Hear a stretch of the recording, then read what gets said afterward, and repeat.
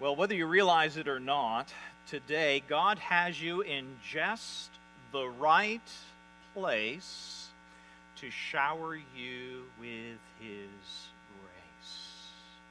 We are slowly but surely trying to walk our way into what it means to be family, a faith family, an extended family, to help us along in this journey of faith, to love God, to honor God, to serve God with our hearts and our lives. And so on this journey, we've been considering this thing called real community. What is real community? Well, it just so happens that we have a striking, beautiful example of real community found in Acts chapter 2. If you have your Bibles, I do want to encourage you to join me in Acts chapter 2 this morning. The Acts community in Acts chapter 2 was the beginning of this thing called the church. The very first church was birthed on this day called Pentecost, nearly 2,000 years ago. Now, it was such a unique situation, such a unique context that, quite frankly, we cannot replicate it today. The circumstances are different. We can't really have quite what went on then today.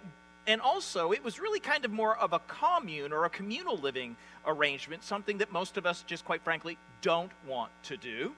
So all the way around, we can't really replicate it. Most of us wouldn't want to replicate it. But there are some principles, some truths that were true in that community that I believe can be applicable to us as we seek to be a real community here at Grace Church. Last week when we were together, we began by considering the R in real community, the idea that this was a redeemed community, and we explained the gospel last week and how God in His grace rescues us. So we won't talk about that right now. We'll actually review it again in just a few minutes. But today we're going to focus in on the E. The church is meant to be an exciting community. Now, take the word church and put the word exciting together in the same sentence, and most people are like, yeah, that doesn't work. Church and excitement, no, that's just not how it works. Church is boring. Well, actually, we're going to try to dispel that by looking at the first century church and trying to bring it more into our reality here. Next week, we're going to talk about being an authentic community, and we're not only going to look at how we're meant to meet each other's physical needs as they did, but we're actually going to talk about how to meet each other's spiritual needs next week. And then on the last week of this series, we're going to talk about it being a loving community. God was adding to the church daily those who were being saved. It was so good, they couldn't keep it under wraps. It was so good, it kept leaking out. It was so good, people wanted to be a part of it. And so we're going to talk about being a missional community when we get to that point. But today we're going to focus in on the E, the exciting part of biblical community. And that comes to us from Acts chapter 2, verses 42 and 43. So this is where we're going to focus our attention in the next few moments together as we seek to be this thing called family, a faith family, an extended family, to help us journey in a way that honors God. So this is what it says. And they. Now the they here are the 3,000 who repented of their sins and put faith in the person of Jesus Christ, and then went on to evidence this fruit of repentance through baptism. And they, these 3,000, were now devoting themselves to the apostles' teaching, to the fellowship, to the breaking of bread, and prayers. And notice this, and awe. Awe. Not like awe. It's like awe. Wide-eyed wonder, excitement.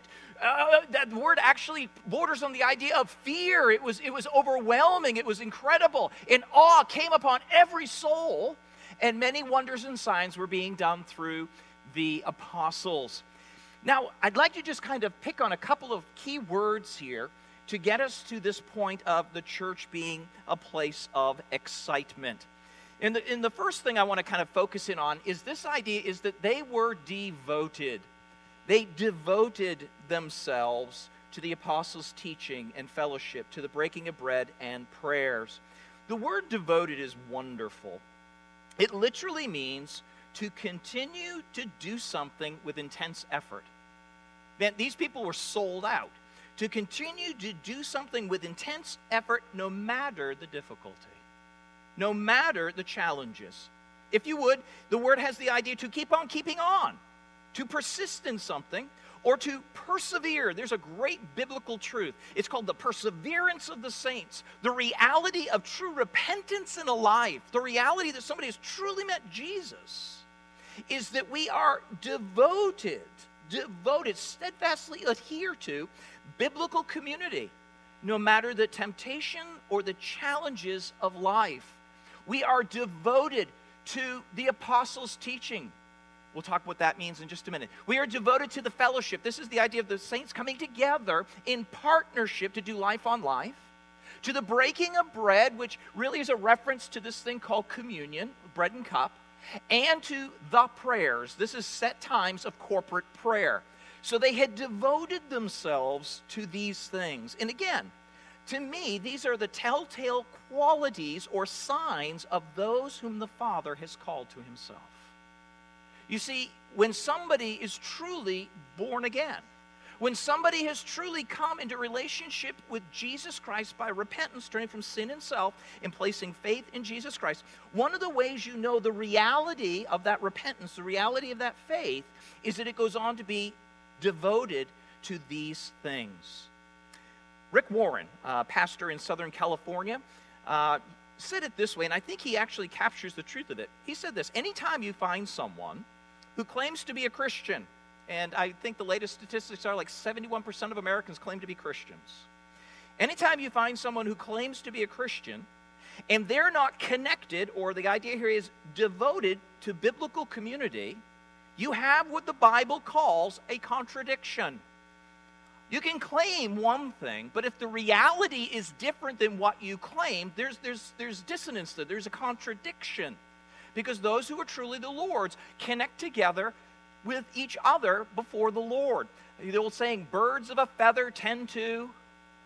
Yeah, it's just what happens. It's when the Spirit of God enters into me and the Spirit of God is in you. I'm your brother, you're my sister, you're my brother. We flock together. Why? Because we have a common Father who is good to us. And we naturally want to be a part of the fellowship. In fact, in 1 John, John said this: they went out from us because they were never really part of us. So this idea of biblical fellowship, being devoted to the apostles' teaching, to the fellowship, that's life on life, to the breaking of bread, which is communion, and to the prayers, is really a beautiful evidence of the reality of true life, true repentance in the lives of these 3,000 new believers. And so it says they were devoted. And then it has this great phrase, and it says, and awe came upon every soul. Awe came upon every soul. This little clause is actually set off from what follows. Notice what follows. It says, and many wonders and signs were being done through the apostles. And you're thinking, no wonder this place was exciting. I mean, there were wonders and miracles and speaking in tongues and healings. This is a great place. But that's not what it says. What it says is, awe came upon every soul, and there's actually a break in the thinking there and say, oh yeah, by the way, signs and wonders were being done by the apostles too. So the awe was not actually a result of the signs and the wonders.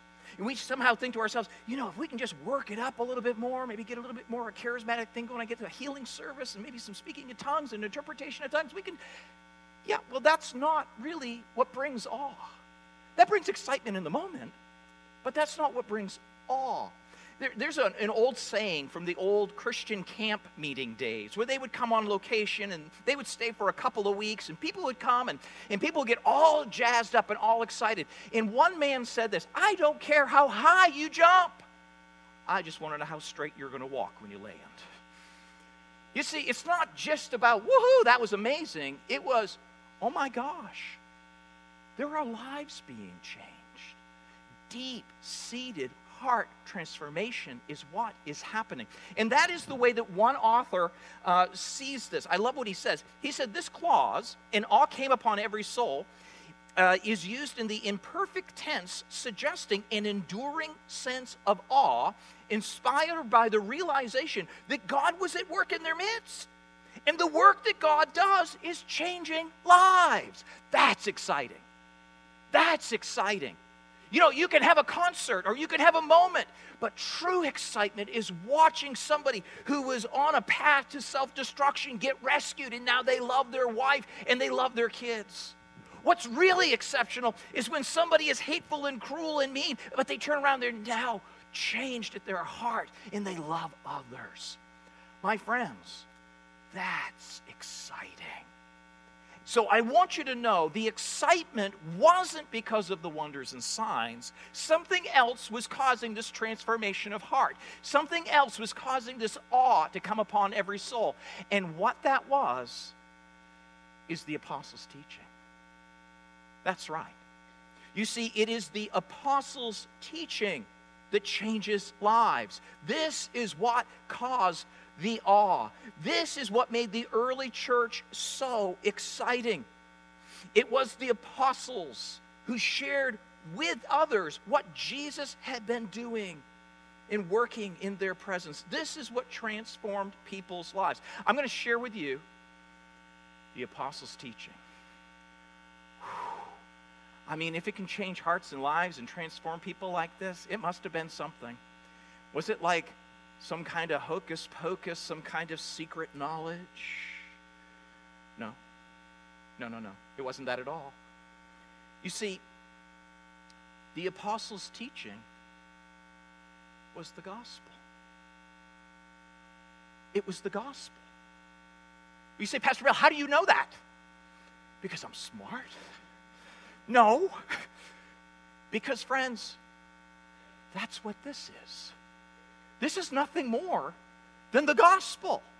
The gospel is the scripture. The gospel is not the elementary principles, the ABCs of the Word of God. The gospel is the ABCs and the XYZs of the Word of God. It doesn't get bigger or better than the gospel. It's about the gospel. We have something called the Gospel Project going on right now, Sunday nights at 5 o'clock. It meets upstairs in the educational wing of the school. And what they're doing is they're walking through the Older Testament. And as they walk through the Older Testament, it's called the Gospel Project. And so what they're seeing is all the prophetic truths concerning Jesus, his cross work, his resurrection, and ultimately his coming again. They're witnessing these things not only in prophetic ways, but also in types and in illustrations and in pictures. All of the Old Testament is nothing more than a shadow of the substance, which is Jesus Christ and the cross. And now beyond all of that, we have the New Testament writings, and all of the writings in the New Testament are nothing more than an embellishment of the gospel or an application of the gospel to the local church. That's all it is. So the apostles' doctrine is the gospel. There is nothing else that can change a life but the grace of God. That is what was happening here. And so this is exciting stuff. And what I want to say in the next few minutes we have together, I'm going to kind of walk us through the gospel. And then I actually want to take it one step further, and I want to bring it down into our hearts and our lives on kind of a more fundamental day-to-day level. Exactly how does the gospel change us or challenge us? You see, what I want you to understand is this is exciting. Tell your face it's exciting. Say it with me. You know, it's exciting. That's my good friend Scotty from Star Trek. Okay, one more time. This is... You know, it's exciting. Yes, this is exciting. Now let me show you exactly how exciting this is, because right now today, every single person in here has a chance for life change. Every single person, because of the grace of God. Let me explain. So, last week when I was here, I kind of had that whiteboard, and I was squeegeeing and all kinds of stuff, and it was kind of hard to read and bad colors, and everybody was kind of like, what's he doing up there? He can't even spell. So I decided to change up the format. So I'm going to give it to you, the gospel, this way. And if you want to take notes, please do. But here we go. We're going to talk about what is the gospel, and then we're going to apply it to how do we actually make it real in our lives in a day-to-day way. So the gospel is good news. This is exciting. This is good news. And the good news is simply this: God does for us that which we cannot do for ourselves. He does for us that which we cannot do for ourselves. It is all of God. It is all of grace. It is all a gift. The gospel starts with this thing called the Trinity. The Trinity. God the Father in eternity past thought it. Jesus Christ in life and experience brought it. And today the Holy Spirit is wrought it in our hearts. The gospel is all of God and none of us. You see, if it depended in any way on any of us, we would screw it up. And there would be no salvation. But it doesn't depend on us. It depends solely on God and his work in and through the person of his Son, through the Holy Spirit. So God brought the gospel to bear in the person of Jesus Christ. So let me give you the three images that capture the entire ministry of Jesus Christ in this thing called the gospel. First, there is the manger, the crib, the cradle, whatever you want to call it. Then there is this thing called the cross. And then there is this thing referred to as the crown. The cradle, the cross, the crown are all about the life of Jesus, his death, and his resurrection. So this is all about Jesus, not about you. It's all about him. And so God the Father sent his Son. For God so loved the world that he gave his only begotten Son. Paul said in Galatians 4, when the fullness of time had come, God sent forth his Son, born of a woman, born under the law, to redeem those who were under the law, so that we might receive adoption as sons and as daughters. So God sent his Son.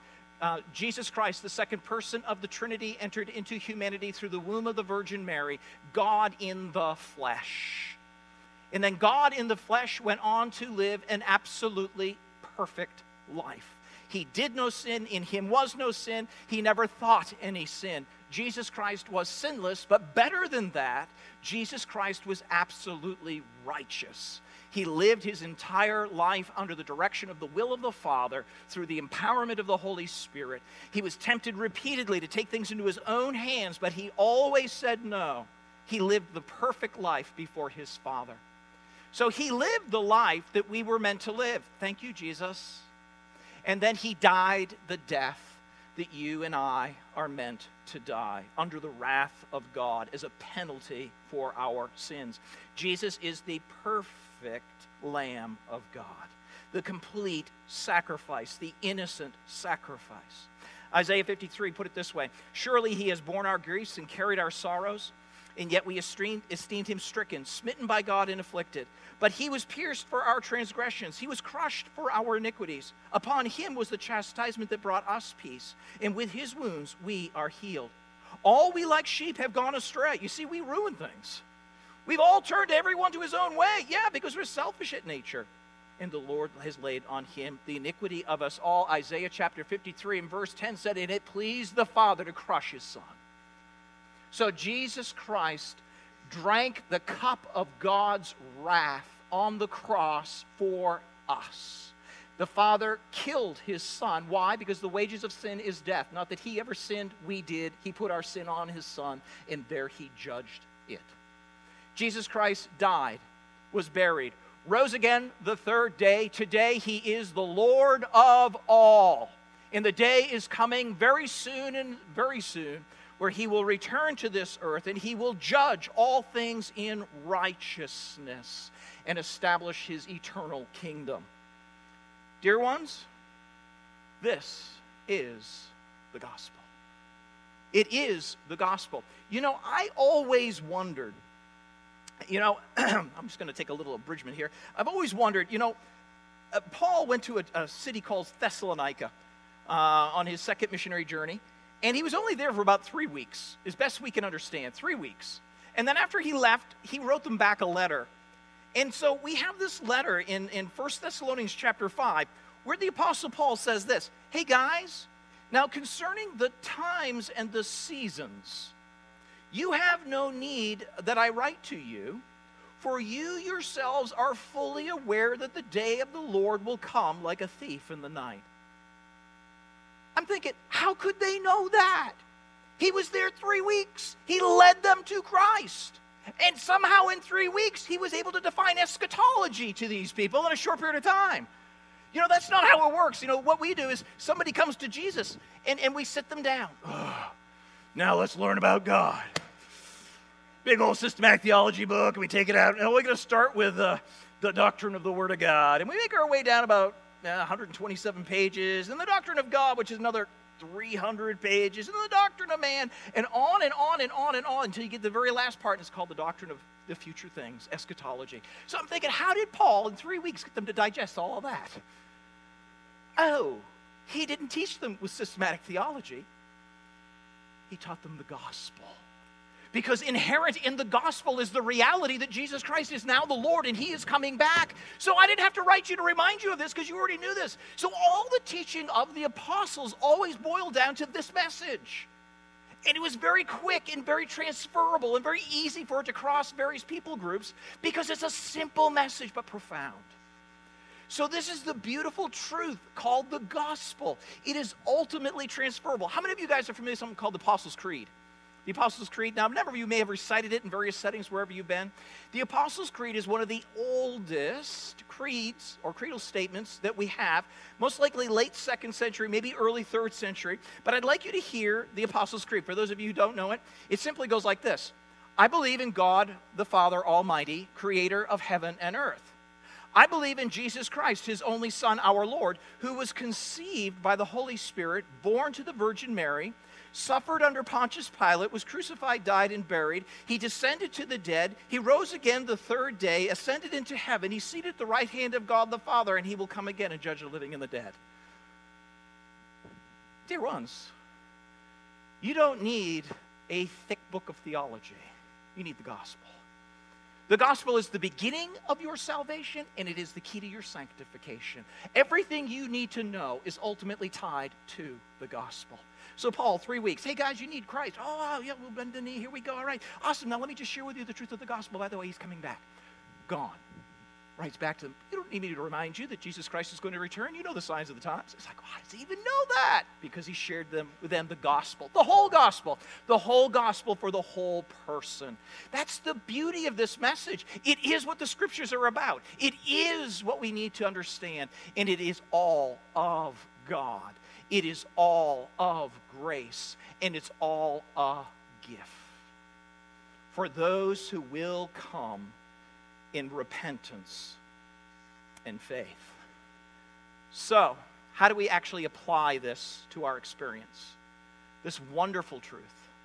Well, let's begin by understanding that it all begins, ultimately revolves around, and comes back to this thing called the cross. We have to come to grips with this on a personal heart level. We have to understand that God resists the proud, but he will give grace to the humble. There is no way to approach God without humility. If you think you're God's gift to the earth, you're not. I'm sorry, I just popped your bubble. You're not. Jesus is. He is God's gift to the earth. And so you have to come to grips with this. You have to come to the end of yourself. Oh, look, he's taking a knee. Is he going to watch the NFL? Oh, no, I'm just kidding. So I'm taking a knee. But this knee is in humility. This knee is in humility saying, oh God, I'm unworthy. I'm a sinner. I'm destined for a life apart from you. And when I turn from self and sin and embrace Jesus Christ, what happens is this. My sin is forgiven. All of it. All of it. All of it. Let me just say that again. It feels so good. All of it. All of my sin is forgiven. But better than that, I have been given the righteous standing of Jesus Christ. So when the Father looks at me, he sees him. Who am I? A sinner. You see, the only thing we bring to this equation is our sin. He does it all the rest. It's all of God, all of grace, all a gift. And so what I want you to understand is this moment, God gives to you a new heart. But that heart that he gives to us has many aspects of it that are yet to need redemption. So the reality is this. When you first come into relationship with Jesus Christ, it establishes this thing called lordship. I'm now moved into this category, having come through the blood of Christ. He's now my Lord. And as my Lord, the active work of Christ in my life today is that of breaking the power of sin in me. And so, Romans chapter 8 in verse 11 says that God through Christ gives us the Holy Spirit to actively break down the power of sin in our life, and that ultimately Jesus Christ will return and deliver me from sin's presence. Either I'll die and be with him, or he will return and bring in his kingdom. It's this that I want to talk to you about. What time is it? Oh, okay. So the question is, how does this work in the life of a believer?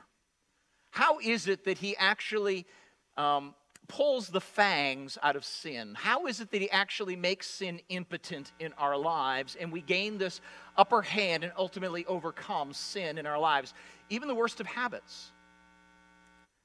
Well, what I want you to understand is this. What did you do here to get the gift of eternal life? What did you do? You repented and embraced Jesus by faith, and the gift of eternal life was given to you, forgiveness was given to you, the righteousness of Christ was given to you. Okay, what I want you to understand is how you get in is how you go on. There's no difference. All we continue to do is bring God our brokenness, and he continues to transform us, not through our own efforts, but ultimately through the work of Jesus Christ that he did for us on the cross. So this is how we do it. As we get in, we go on. Now, let's actually get to this. Here we go. Here's your life. This is your life. This is your lifeline. And so you were born, and at some point in your journey, Jesus Christ intersected your life. And at that moment, there was great joy. Do you remember? All of a sudden, you were right with God. Oh, who would have thunk? You've been forgiven. Oh my gosh, all that I've done? You've been given the righteousness of Jesus. How could I ever earn that? You can't. That's why they call it grace. And God is now your Father, not your judge. Good stuff. Can I say, that's exciting. That's exciting. When that happens, it's exciting. But what happens shortly thereafter is after we meet Jesus, and there's a lot of joy, and we're all excited, and everything is wonderful, there's this kind of delta that starts to develop in our walk with Jesus. I call it the God gap. And so it looks a little bit like this. As we continue to journey with Jesus, these are not two separate paths, but rather a growing reality in our lives. And the growing reality is simply this. After we meet Jesus, we discover that God is a whole lot more holy than I ever knew. You see, as we start this journey with God, all of a sudden we realize the Bible says this, "Be ye holy as I am holy, declares the Lord." Whoa. And then we bump into scriptures like this. And Jesus said, it's not the act of adultery that is actually the greatest sin. Actually, it is lusting in your heart that gives way to the sin of adultery. And you're like, oh my gosh, it's just what happens in here and not just what happens out there. Yeah. And then you actually understand from James. James says this, he who knows to do good and does not do it, to him it's sin. So it's not just acts of commission of sin, but it's acts of omission of not doing good. So I've got this growing realization, oh my gosh, God is like holy. And he calls me to an incredibly high standard. And there's this growing realization that that's the way it is. So he's calling me to holiness, but at the same time, what he's also revealing to me is that I am more sinful than I had any knowledge of when I met Jesus. You see, it's not so much that I was really, really, really bad here and got worse. I was really, really, really bad here. But what I've discovered is this, the heart is deceitful and desperately wicked. Who even understands it? See, the longer I walk with the Lord, the more I understand the depravity of my own heart. So there's this growing delta in my relationship with the Lord. It began with joy. Now there's this overarching sense that, whoa, God is holy, I'm sinful. Now, I still have this testimony, Yeah, how does the cross affect that? Well, way back on June the 6th, 1985, I put my faith in Jesus. Is that really all the gospel's good for? what happens is this, and I'm speaking our language here this morning. I'm being real. You be real with me, okay? We're in this boat together. We're family. The reality is this. The reality of God's holiness leads to guilt. I'm not living up to the standard. I'm not doing all I can. I got to do more. I got to do more. I got to do more because God's holy, and I better keep performing at a pretty high level. And then ultimately, we also have this whole hidden world in our lives of shame. We have habits and things going on in our lives that are put off to the side. Somebody's referred to that as sin management. And over here, we kind of manage our little sinful secrets, hoping that nobody ever discovers them, because if people really understood what was going on there, I wouldn't be the perfect Christian. So we walk into church on Sunday morning, and we're like, how are you? Oh, I'm great. Oh, no, you're not. Oh, no, you're not. You get this whole hidden world over here. You know, all this little stuff of sin that you're collecting, and all this junk is going on in your life. And what happens is, after a while, we start to just go through this whole thing of pretending. Just pretending. Oh, I go to church? Yes. And we pretend, because that seems to be the way we do this thing, right? Fake it till you make it, right? We just keep going and smiling, But that's really not what Jesus has in mind. It's called hypocrisy, if you want to know the truth. He doesn't want that. And then, in an effort to deal with all of this shame and guilt in our hearts, we end up moving to performance. Oh, God, I feel so bad about what I've done. I'll go to church this Sunday. Oh, you martyr, you. Yeah, I know. It's like, really? Oh, God, I'll read my Bible tomorrow, I promise. Oh, I forgot. I'm sorry. And so, you know, what we end up doing is this whole list of things we'll do to God. It's almost like we're doing penance. It's like we're doing some kind of thing where we're whipping ourselves because we're bad people, and we better do these things so we can be better people so God will like me. And so what happens is we live in this dissonance of the joy I used to know, but it's all gone in the midst of the shame and the guilt I feel. I pretend a lot now, and I'm trying hard to please God. This all becomes works righteousness. Oh, God, please be okay with me. Please be okay with me. Please be okay with me. I've got to do more to make you happy with me.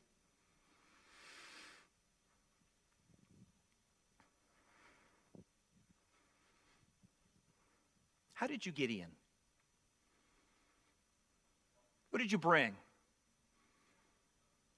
You brought your filthy, rotten sin to Jesus, right? And He gave you beauty, love, forgiveness.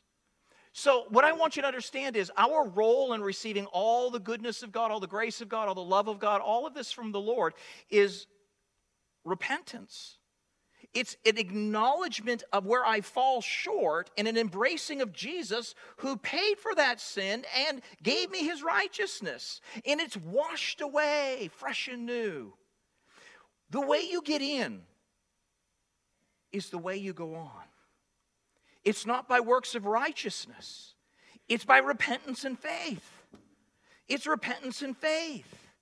Jesus said, take your cross up daily and follow me. It's repentance and faith, death to self. This is how we go forward, and we experience the constant cleansing of the cross in our life. This is to grow in the grace and the knowledge of the Lord Jesus Christ. His sacrifice was sufficient, not only here, but here along the journey, and not only there, but here. All you've got to do is give Him your sin. How much of your sin was committed after the cross? Oh, all of it? Was He surprised at what you did? Oh, you were? He wasn't. Somebody said this. God loves you no matter what you do. And God loves you no matter what you don't do. God loves you in the person of Jesus Christ perfectly. Perfectly. It's by repentance and faith, repentance and faith, repentance and faith, repentance and faith, repentance and faith, repentance and faith. And that's what changes a heart. It's not trying harder. It's not by working harder. In fact, the Apostle Paul had to chastise the Galatian church with that mentality. Listen to what he said to them. He said, "Oh, you foolish Galatians." I love how Paul writes. He never kind of pulls punches. "You foolish Galatians, who's bewitched you? It was before your eyes that Christ was publicly portrayed as crucified. I shared with you the gospel. Now, let me ask you only this. Did you receive the Spirit by the works of the law, by your flesh, or by the hearing of faith? Are you so foolish, having begun by the Spirit, you're now going to be perfected in your flesh? No. The way you get in is the way you go on. The way you get in is the way you go on. There is nothing you could ever do to make God love you more. There is nothing you could ever do to make God love you less, because He loves you perfectly in Jesus. Why do we let our guilt and our shame steal our love and joy in the Lord? Jesus lived a perfect life, and there's nothing left to prove. Jesus died a perfect death, and there's no reason to pretend. Claim the work of God's grace on the cross and let His perfect sacrifice and His love grip your heart.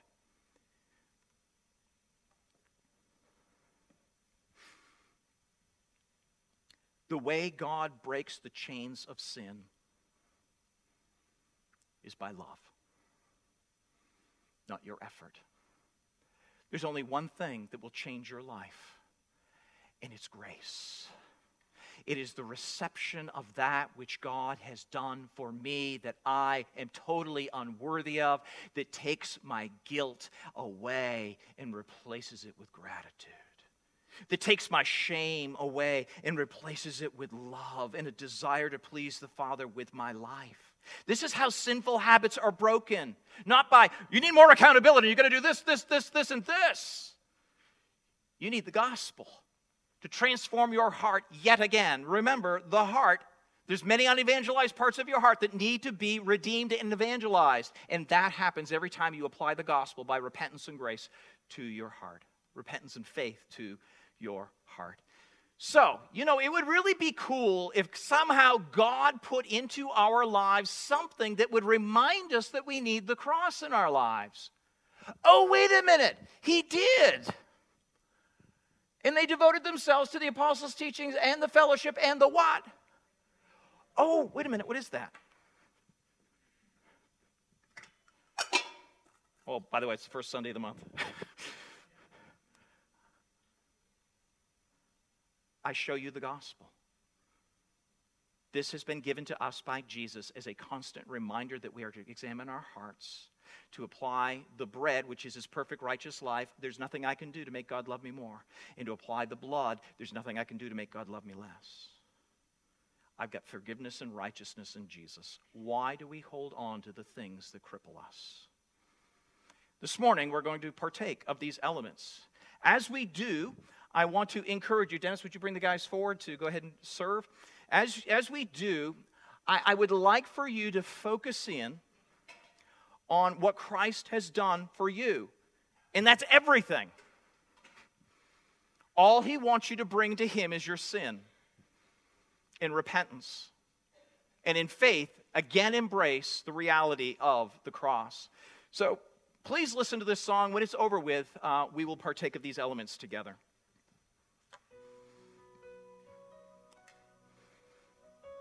Bring me up here.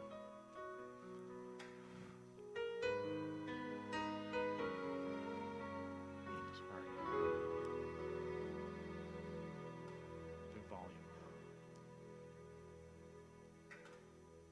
This is my body. Hey, Manus, could I have a little volume, please? Thank you. This is the cup that holds the blood of the new covenant. This is forgiveness, simple and true. This is the way that I have made for you. Before you eat, before you drink, take a long look inside and tell me what you see. He said, do this in remembrance of me. Do this in remembrance of me. This is the bread of life broken for you. This is the cup that holds the wine of a new covenant. This is the love of Christ poured out anew. This is the Son of God who died for you. Before you eat, before you drink, take a long look inside and tell me what you see. Then do this in remembrance of me. Oh, do this in remembrance of me.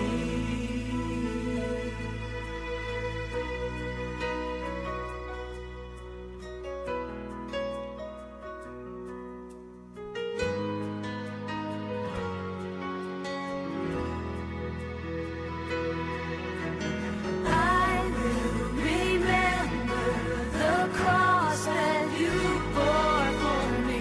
I will remember the crown that you wore for me.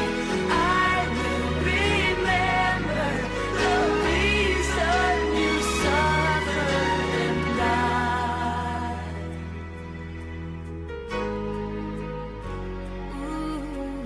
This is my body given for you.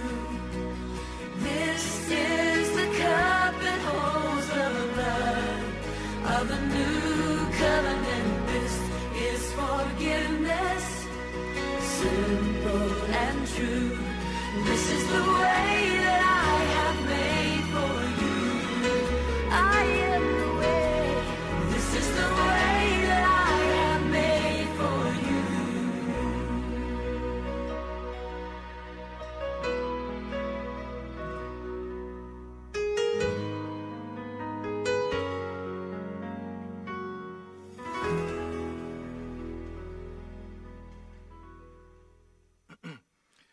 Can I just say, this is exciting because life change is about to happen. And that happens when we bring our sin to Him. We confess it, turning from it, and embracing His complete sacrifice for what we need in our lives. So right now, every life can be different. And one more step in this process of becoming more like Jesus. So we have this wafer, which represents the body of Jesus Christ. Paul said to the church in Corinth in 1 Corinthians chapter 11, "For I have received of the Lord that which also I now deliver to you, that the Lord Jesus, on the night in which he was betrayed, he took bread. And when he had given thanks, he broke it, and he said, 'This is my body, my perfect, sinless, righteous body, which is for you. Do this in remembrance of me.'" Let's partake and thank God for the righteousness of Christ that applied to our lives.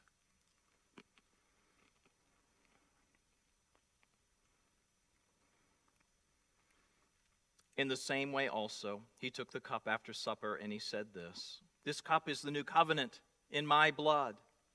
Do this as often as you drink it in remembrance of me." Thank you, Jesus, for the sacrifice that dealt with all of my sin. You drank the cup of God's wrath. There is therefore now no condemnation for me in you. Thank you, Jesus. Let's partake.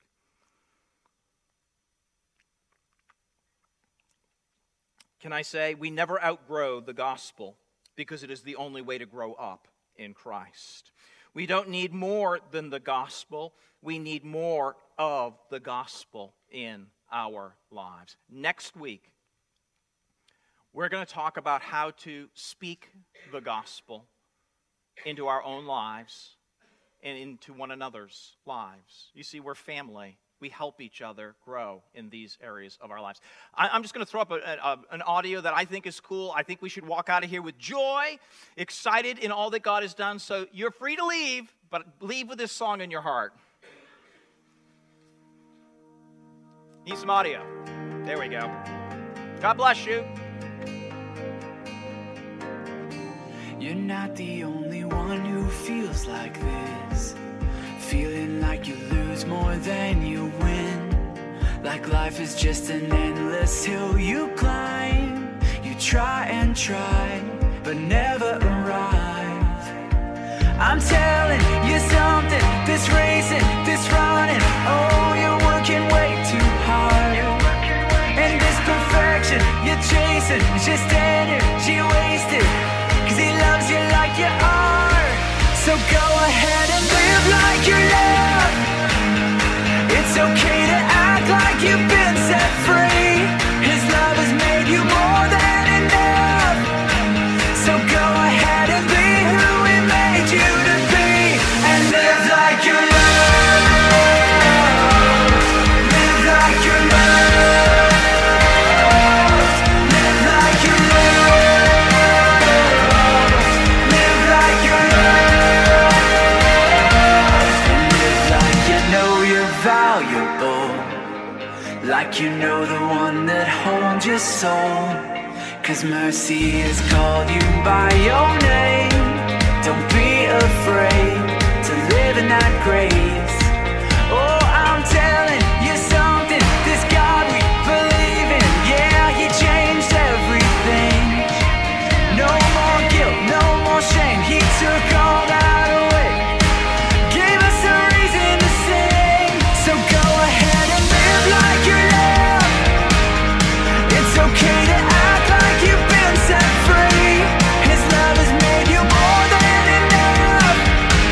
So go ahead and be who he made you to be, and live like you're loved. Live like you're loved. Live like you're loved. Live like you're loved. Live like you're loved. Walk like you're free. Stand like you know who he made you to be. Live like you're loved, like you believe. His love is all that you'll ever need. So go ahead and live like you're loved.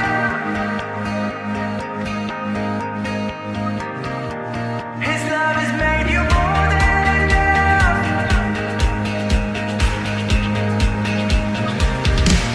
So go